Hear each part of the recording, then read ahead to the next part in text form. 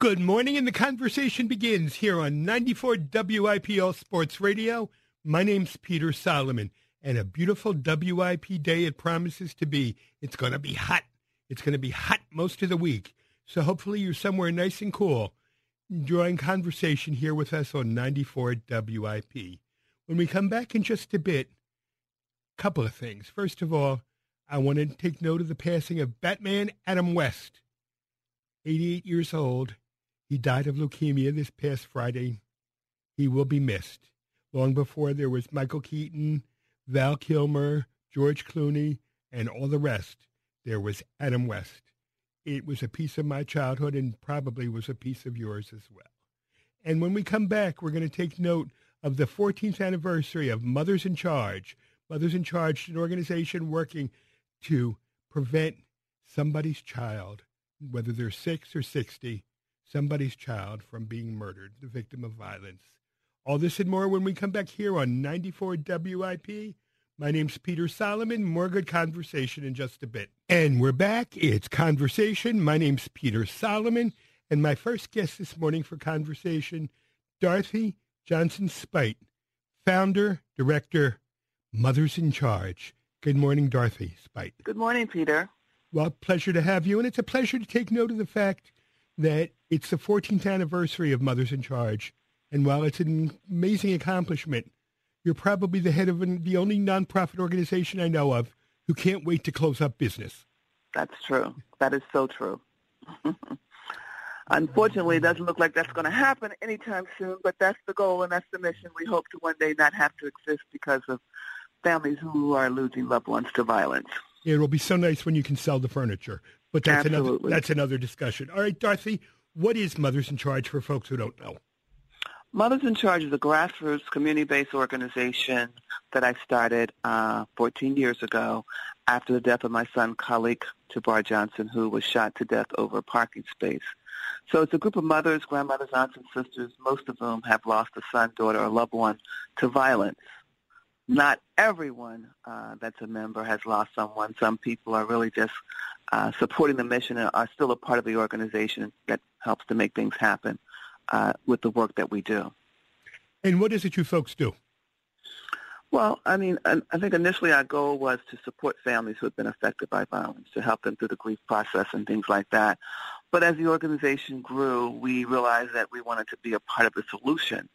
So there are many different types of programs that we do, everything from working with children that are at risk, anger management, community-based programs and workshops and things that we do, teaching alternatives to violence. But most recently, I guess in the last 7-8 years or more, we have done a lot of work with folks who are incarcerated, realizing that oftentimes some of the children that we're losing are children of parents that are incarcerated. So many years ago, I guess about 8 or 9 years ago, we got a letter from a woman whose son was murdered while she was incarcerated. We went there and started doing work with women at Riverside Correctional Facility, and a little bit later started working with the juveniles that were up on State Road. Everything from mentoring the juveniles to teaching women better parenting skills and things like that. So we've kind of come full circle in terms of looking at the issue of violence, in terms of supporting families, and now trying to really find ways that we can help address the issue. Well, there's that old thing, children learn what they live, and in this case, children who live with violence grow up to be violent, don't they? Absolutely, absolutely. We're definitely products of our environment. All right. How did it happen for you, Dorothy? How did you lose your son? There was an argument. Khalid had moved in with his brother on American Street. I always say that's strange that he had to die on American Street. There was an argument about the parking space, actually of a friend of Khalid's, and Khalid kind of stepped in to break up the argument.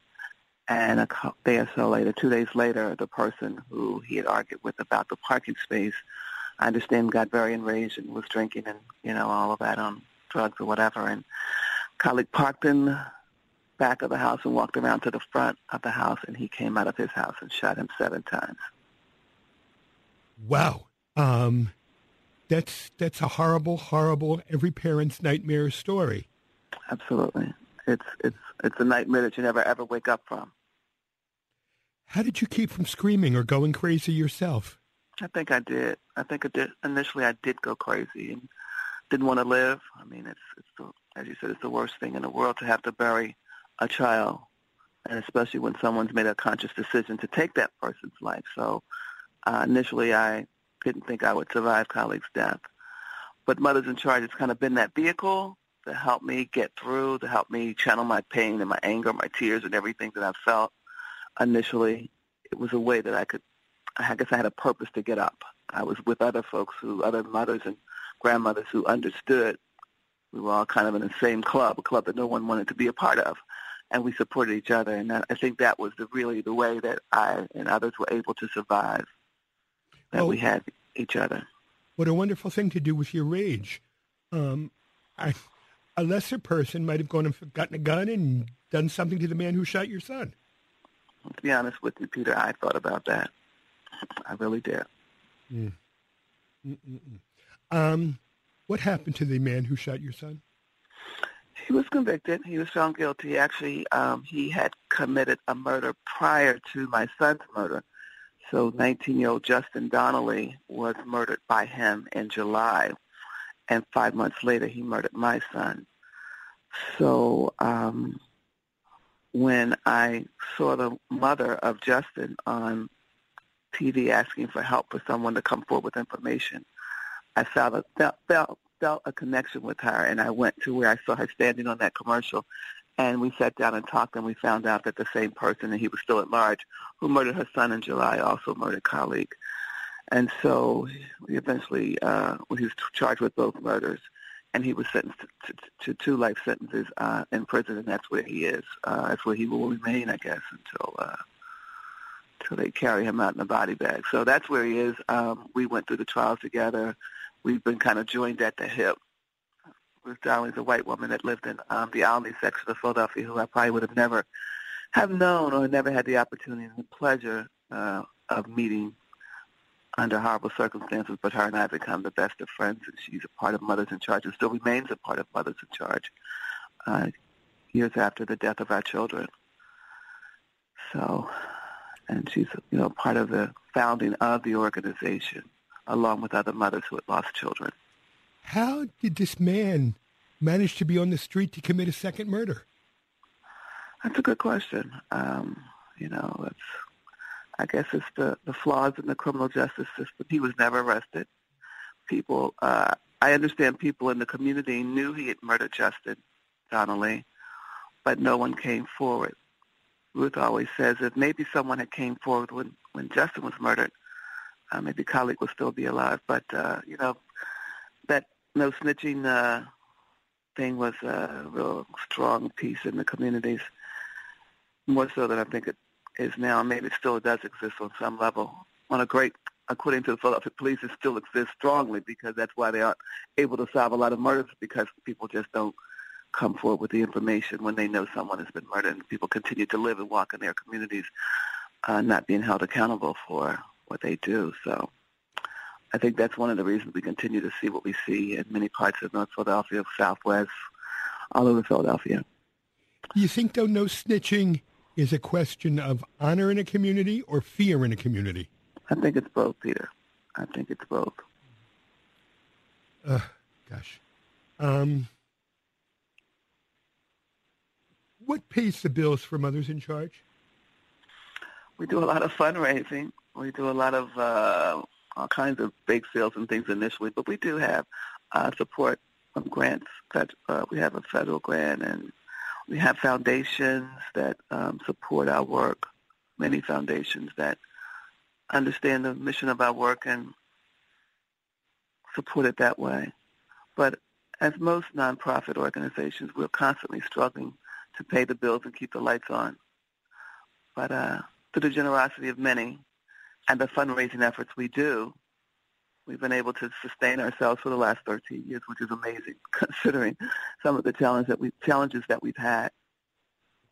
And considering that there are going to be future challenges with Washington cutting the federal budget, do you worry?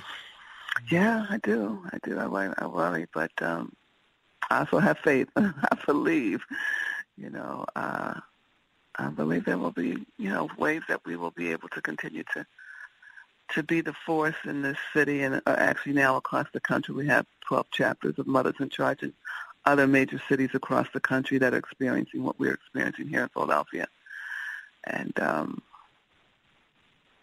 we will continue to believe God will provide a way, as he has thus far.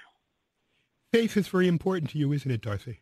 It is. It is what has sustained me and so many others. I don't know how I would have made it without my faith. Well, that faith is strong. Did you ever feel abandoned, though? Mm-hmm. I did. I think initially, some will admit and some won't, that I was angry with God. How dare you? Why me? And I learned to say, why not me? But the faith has sustained me, but initially, in many instances in the beginning, with the pain and the anger, the faith wasn't as strong as it had always been and as it is today. There's something about murder and homicide and this type of death that challenges not only your faith, but every aspect of your belief systems. And mine truly was challenged to the point that I was like, okay, I've got no rap for God.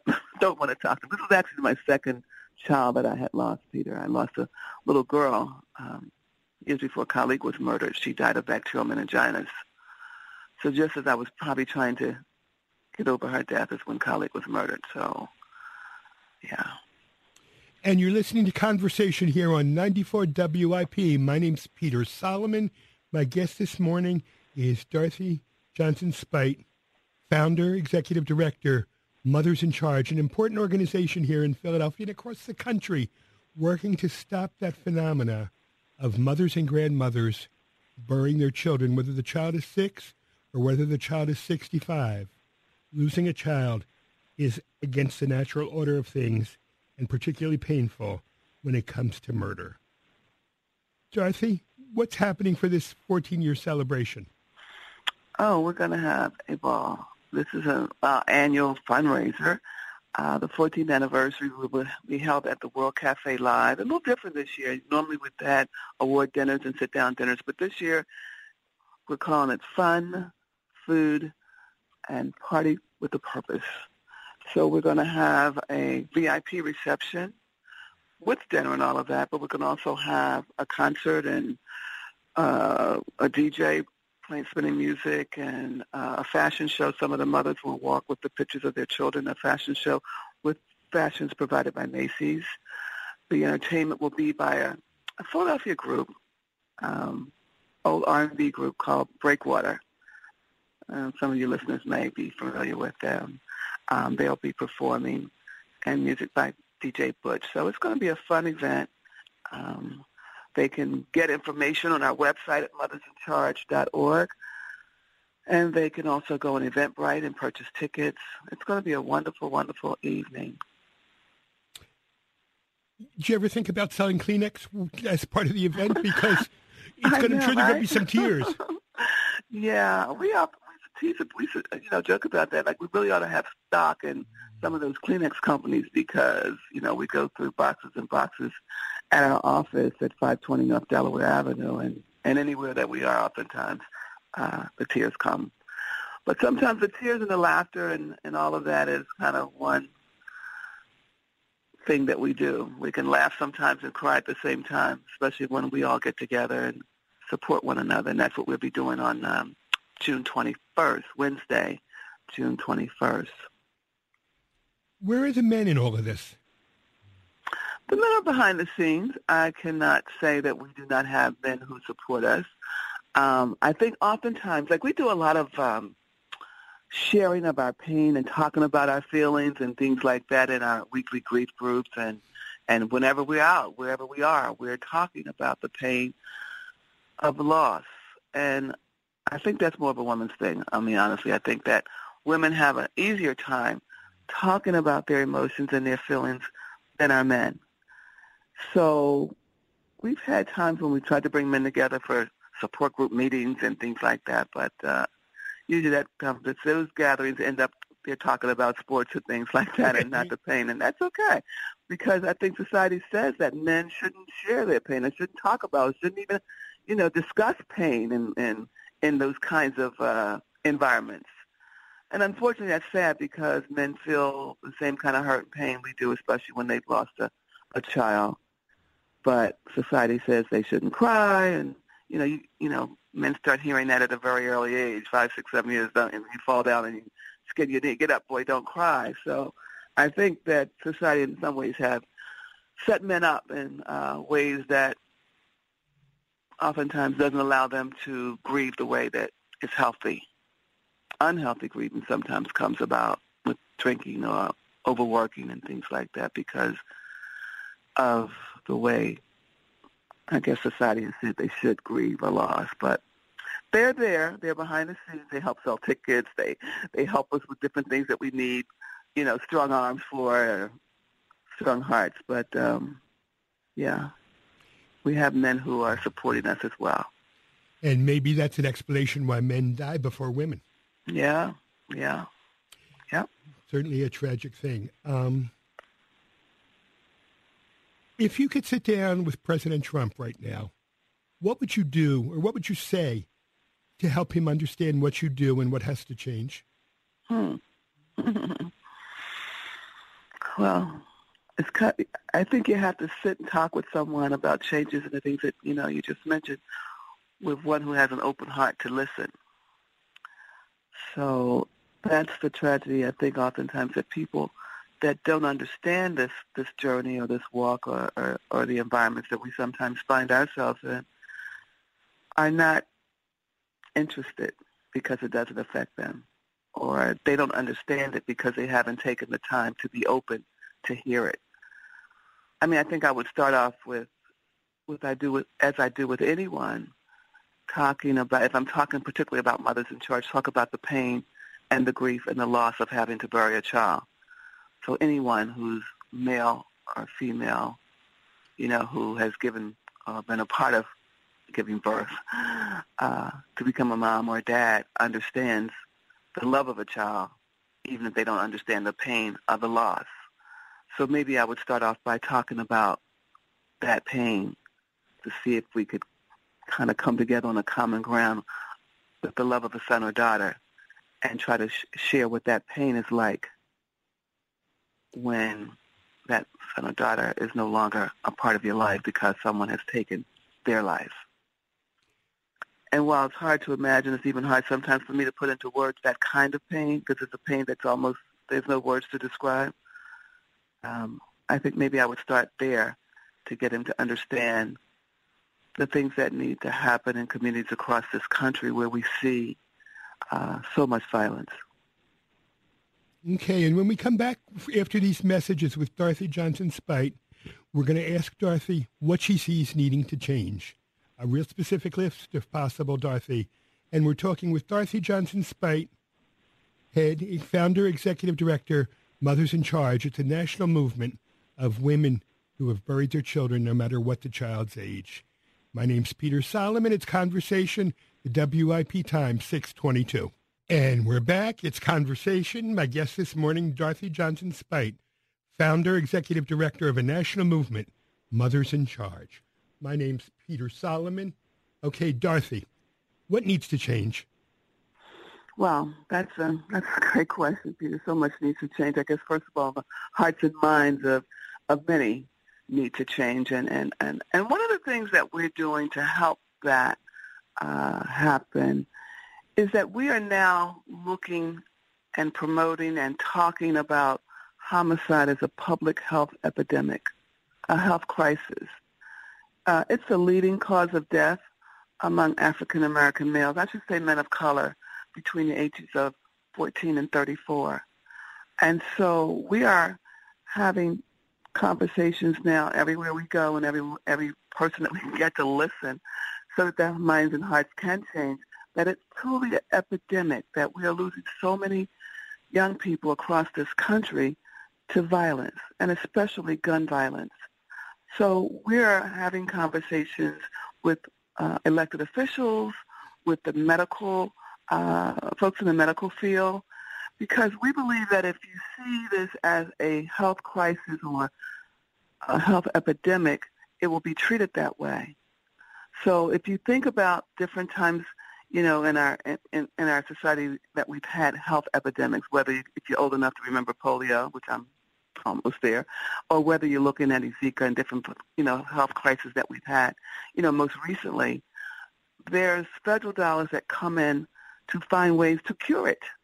Like, how do you cure, I keep thinking about, I see these men in these hazmat suits, with the, when there's an epidemic, going in to find ways to do research and fund programs to address it, find ways to research it, to get rid of it. And I think that's what needs to happen with homicide. The same federal dollars that go into countries or go into cities and states across the country should be dollars that we see from the federal government to help support programs that are making a difference in the lives of young people. Ways to improve educational programs so that we have better outcomes for our children academically and educationally. Poverty. All these things contribute. It's not just the guns. It's the systems that operate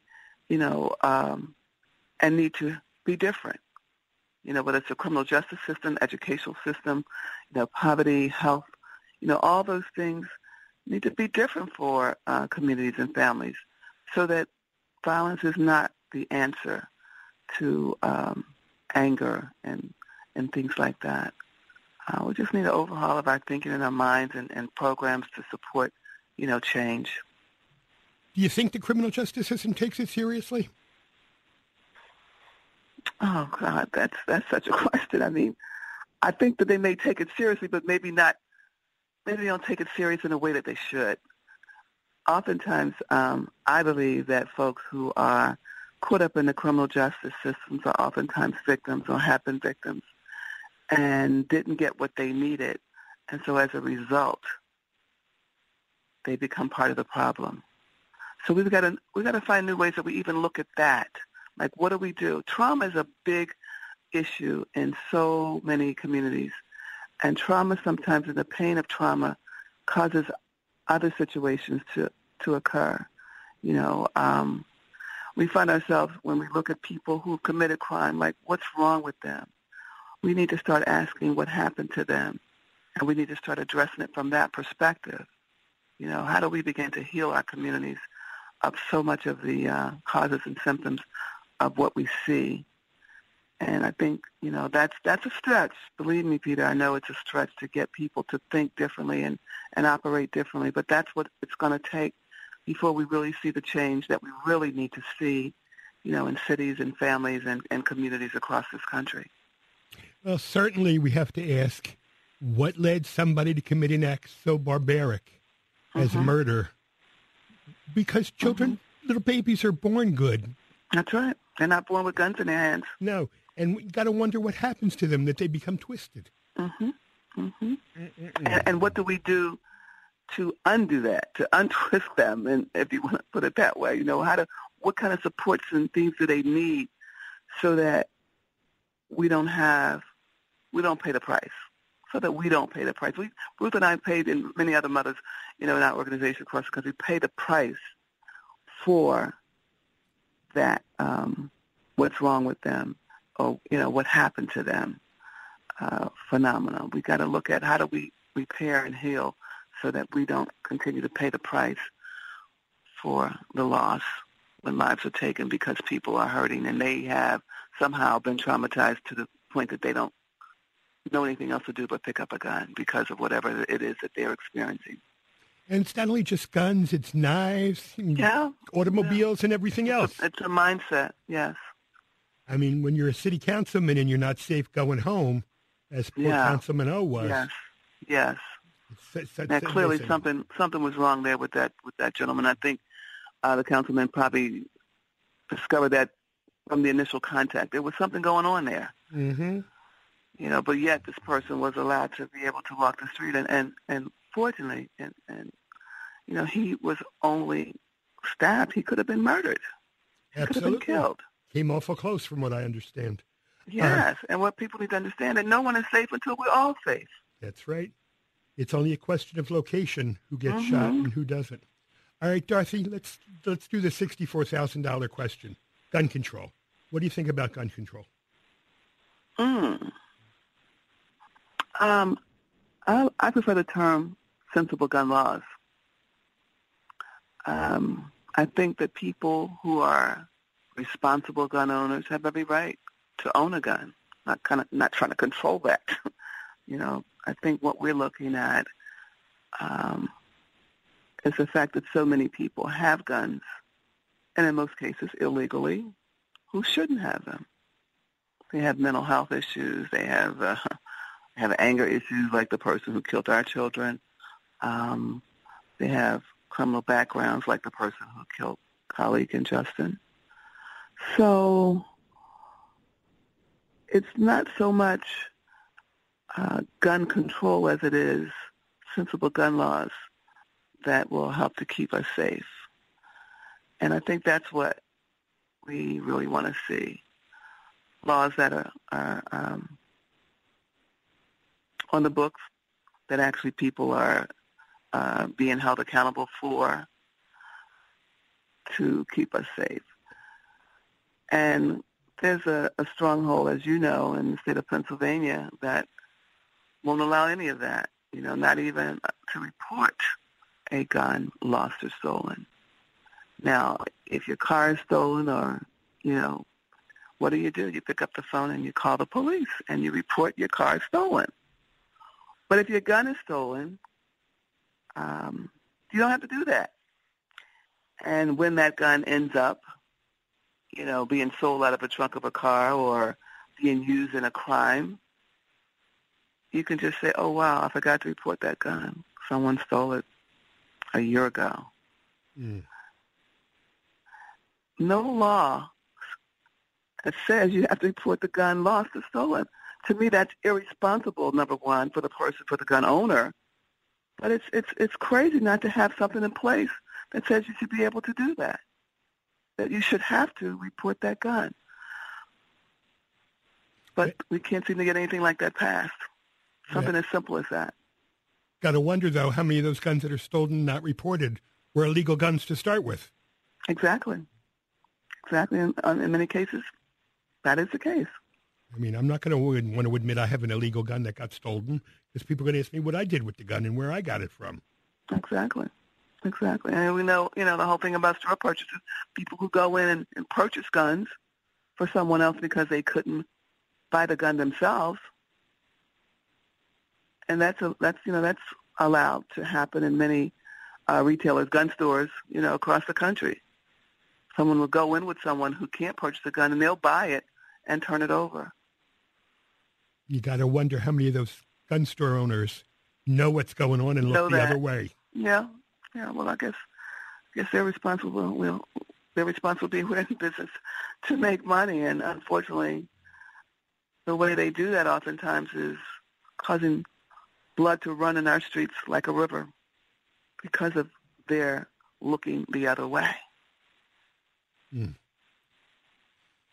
But we continue to fight, Peter. We've got to. Doing nothing is not an option. You find this a hard sell to those in power? It depends on who you're talking to in power. Depends on who you're talking to. As I said, some people have not a clue about these kinds of experiences. But then there are others who have a heart and are empathetic and understand the fight and will fight alongside of us. So it depends on who you're speaking to. Because we have politicians who talk about the tragedy of Chicago and what's going on there as an example. And it's not by far the only example. But at the same time, it seems to me that those people who talk about what's going on in Chicago and how horrible it is with gun violence are the same ones who prevent any rational gun laws. Yeah. And you can't forget the folks in Sandy Hook who lived through that devastation. And you thought at that point, our then President Obama could have gotten anything passed, through that would protect children from that ever happening again. But that didn't happen either. I don't know. Sometimes it leaves me sleepless at night. People playing fast and loose with our children's lives. Yep. Obviously, Mothers in Charge needs cash. What else do you need? We need volunteers. We need people to write checks. We need people to support our mission, to tell others. And so I'm grateful for the opportunity this morning to share this information with your listeners, because I think sometimes, we get what we need oftentimes through folks who would hear your show and say, well, I'm not affected by it. It didn't happen to me. I don't truly understand it, but it's awful. Let me think of ways that I can help. And certainly any loose cash rattling around the old checkbook or in the old credit card, Mothers in Charge needs it. If people want to make a donation, what do you want them to do? Well, I would love folks to come out to the gala, our 14th anniversary on June 21st, but they can go to our website at mothersincharge.org and donate. There's a donate button. Or they can come out and party with us, party with a purpose, and support the event on the 21st. They can make monthly contributions of a small amount, just something that they can afford to give us. And believe me, every small donation even helps to a great extent. So there's many ways. Or you can volunteer. You can come and help us, like our legislative officials and our congressmen and all of that, to get them to see what needs to happen around gun legislation. There's so many ways. There's so many ways that people can help us. And just go to a meeting with your legislator, whether it's one-to-one or a town hall meeting that some of these folks have, and ask them what they're doing about violence in our streets. Yes. We work with a lot of organizations, and just to shout out a couple of, the Shira Goodman Ceasefire. She does amazing work around gun legislation here in Philadelphia. She's executive director, and also in Commonwealth of Pennsylvania. And she's always asking for help for folks to make phone calls to the legislators and things like that. And, get involved. If it's not Mothers in Charge, get involved on some level, because there's something that everyone can do to save lives. It was my son several years ago. We don't want to see other mothers coming, as you said in the beginning, we don't want to see other mothers coming to our organization because they had to bury a son or daughter or loved one because of violence.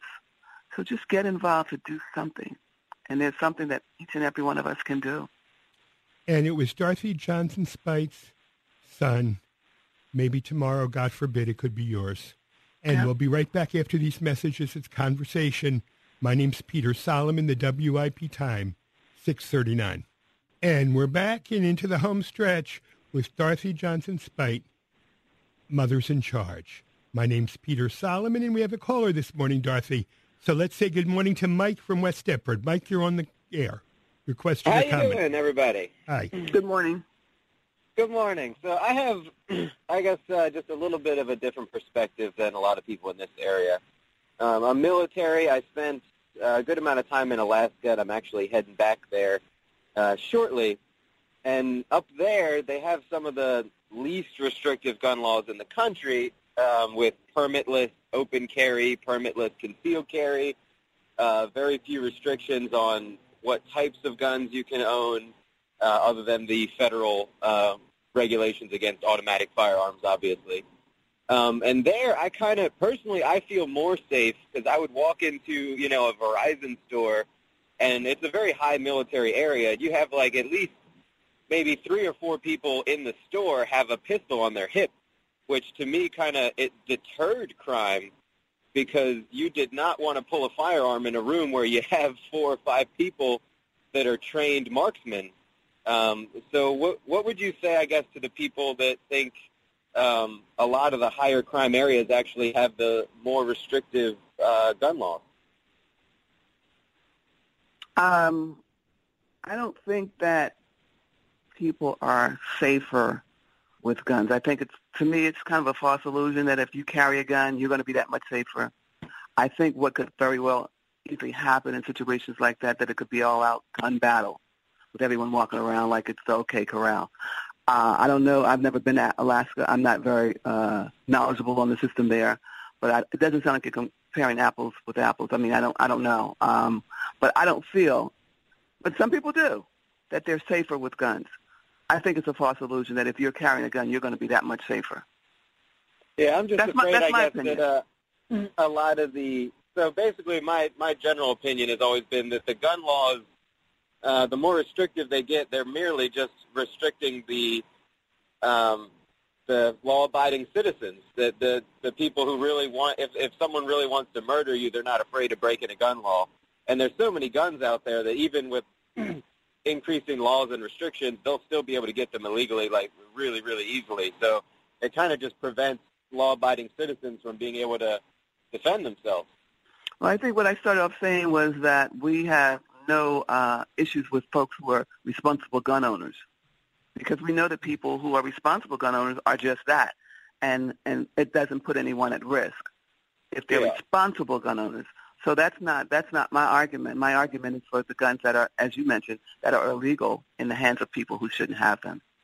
Yeah, and that I definitely agree with, because I feel like our justice system does a very bad job of getting severe sentences for those who are found with illegal firearms, or people who are felons that are not allowed to own a firearm are found with them. I feel like they need to increase their sentences for individuals like those and just get them off the streets. And I imagine there are many that agree with you on that. Yes, sir. Thank you. All right, thanks for your time. Have a good morning. Thank you, Mike. And you're listening to Conversation. My name's Peter Solomon. It's 94 WIPL Sports Radio. My guest this morning is Dorothy Johnson-SPEIGHT, founder, executive director of a national movement, Mothers in Charge, working to prevent violence against somebody's child. Be a part of the discussion. Give us a call from the Xfinity voice line. It's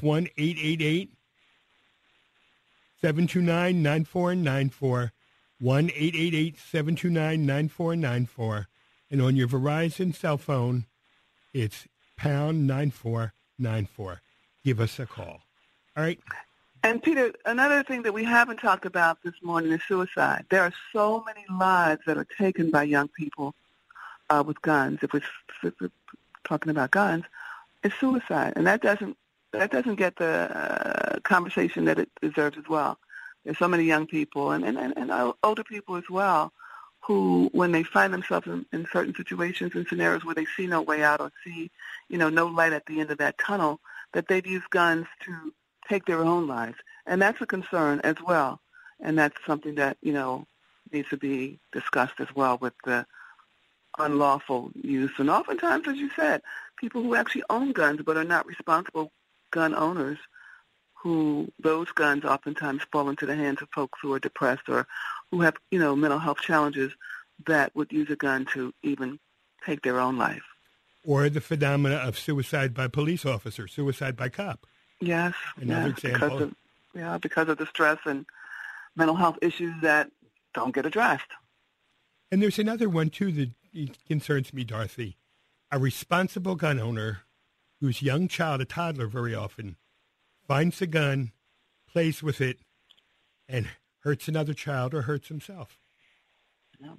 We've seen many cases of that in Philadelphia, where guns are, either out where a kid can get their hands, they're not in a lockbox, or anything like that, and we with a gun lock, and we ask, and we've given away with Sheriff Williams and President Councilman Clark, who has had campaigns where we were actually in different locations throughout the city of Philadelphia giving out gun locks so that kind of thing doesn't happen. And that's the worst when you hear of a child who's 2 or 3 years old and 4 or 5 or, younger, whatever, to be able to have access just by the mere fact that someone was irresponsible enough to leave it on a dresser or on a nightstand, and they take their life or the life of their sibling or something like that.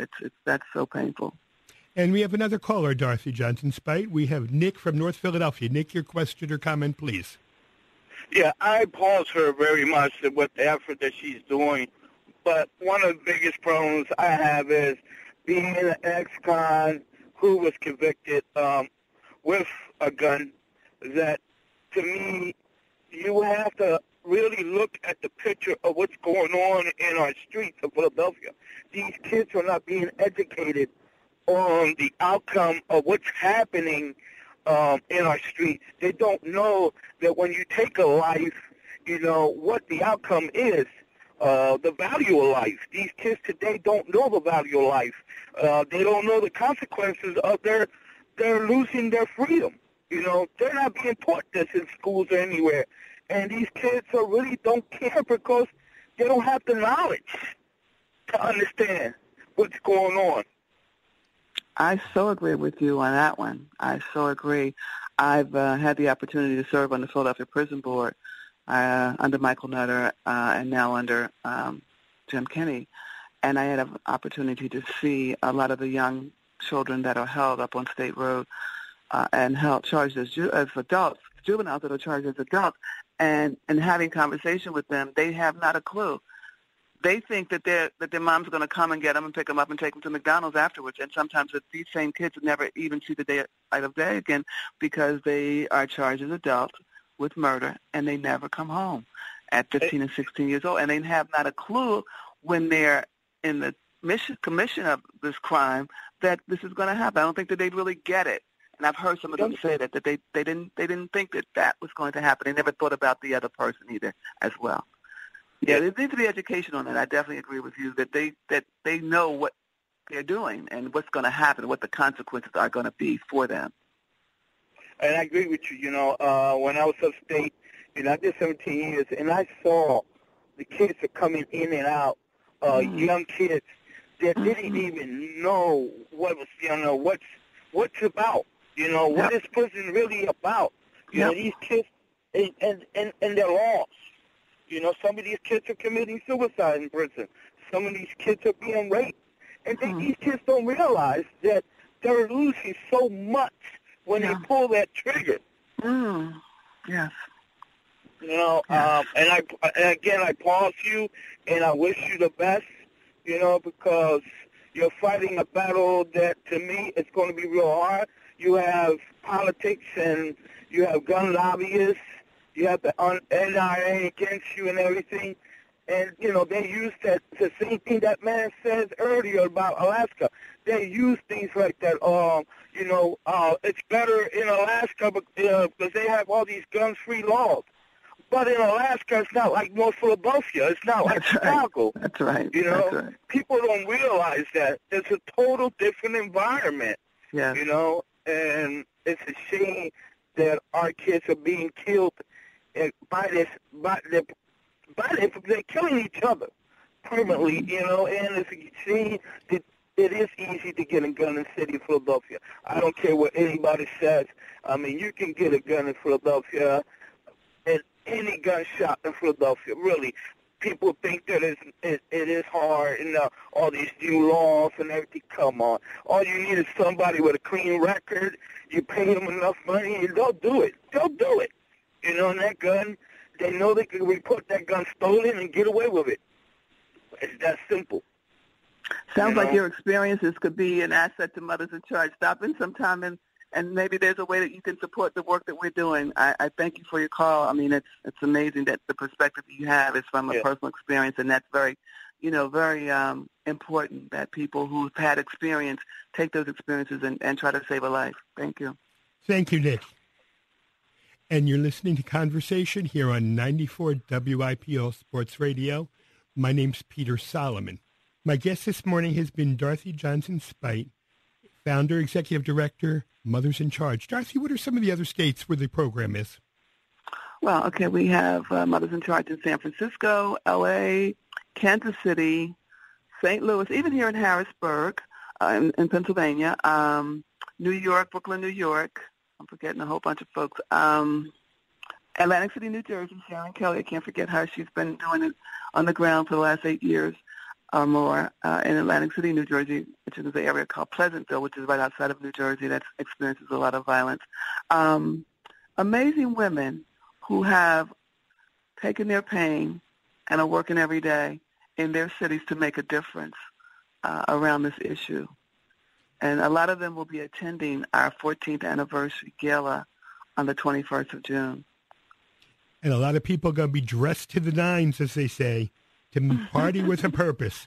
That's right. That's right. And I'm sure Dorothy wants to remind men out there, too. This is your issue as well.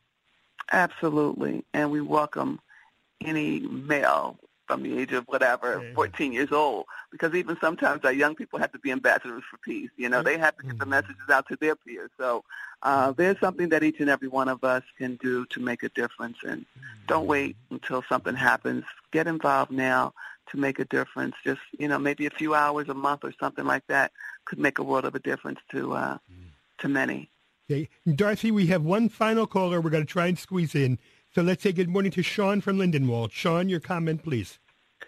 Yes, how you doing, Dorothy and Peter? It's good to I'm glad to be able to talk to you today. I just have a comment and pretty much a question. Earlier, one of the callers, I think the guy from Alaska was talking about how the gun laws were a little lax and how it was less crime there, and he brought it up that there was less crime because the gun laws weren't as powerful. And then the caller after that said that, it's different in Alaska. That's why the gun laws can be less lax, because Alaska is not as violent as Philadelphia. But in Chicago, they have some of the toughest gun laws in the country, and it has the highest gun crime rate in the country, one of the highest gun crime rates with the toughest gun laws. So Chicago is very similar to Philadelphia as far as violence, but gun violence. So how do you respond? How do you respond to that? Because I think that's what the caller from Alaska was trying to get through was, that you have states with tough gun laws that have higher gun crime rates than the ones that have less gun laws. Well, I don't think I communicated that gun laws was a cure-all. I don't think that. I think I talked about education and poverty and just a lack of understanding and a mindset that contributes to the violence. There's so many aspects that contribute to the violence. It's not just the gun laws. If we had gun laws and that was all, that's not the answer for every aspect of the violence that we see in cities across the country. It is the poor educational system. It's the criminal justice system that oftentimes fails. It's the trauma that so many, folks' mental health that people are experiencing, and there's no way for them to go to begin to heal. So there are many things, many, many, many things that contribute to the violence. It's just not the gun laws.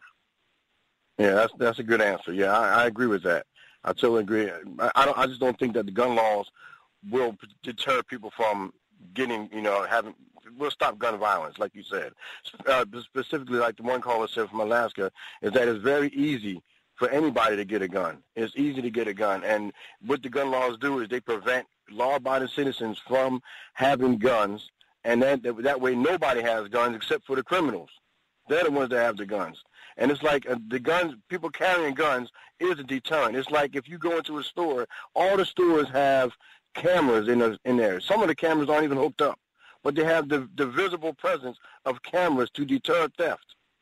And that's the same thing with people carrying guns. If law-abiding citizens had guns and were carrying guns, then the criminals will be less likely to do things with in that situation. It's like if you had police officers in schools with guns, or teachers that are trained to use guns in schools, then you would have less gun violence in the schools because it's a deterrent for the criminals to use the guns. All right, thank you, Sean. We got to go. I'm sorry. And Dorothy Johnson-Speight, I want to say thank you for your fine, fine work with Mothers in Charge. And I want to tell you, I've been doing this show for over 35 years. And as long as I continue to do the show, Mothers in Charge and you have a friend here at 94 WIP. Thank you, Dorothy. Thank you, Peter. Thank you so much. It's my pleasure. Have a great day. You too. And it's been another edition of Conversation here on 94 WIP. Thank you to Titus, the fabulous Titus, for producing our show this morning. And there's nothing left to say, but stay tuned for WIP Sunday, and see you soon.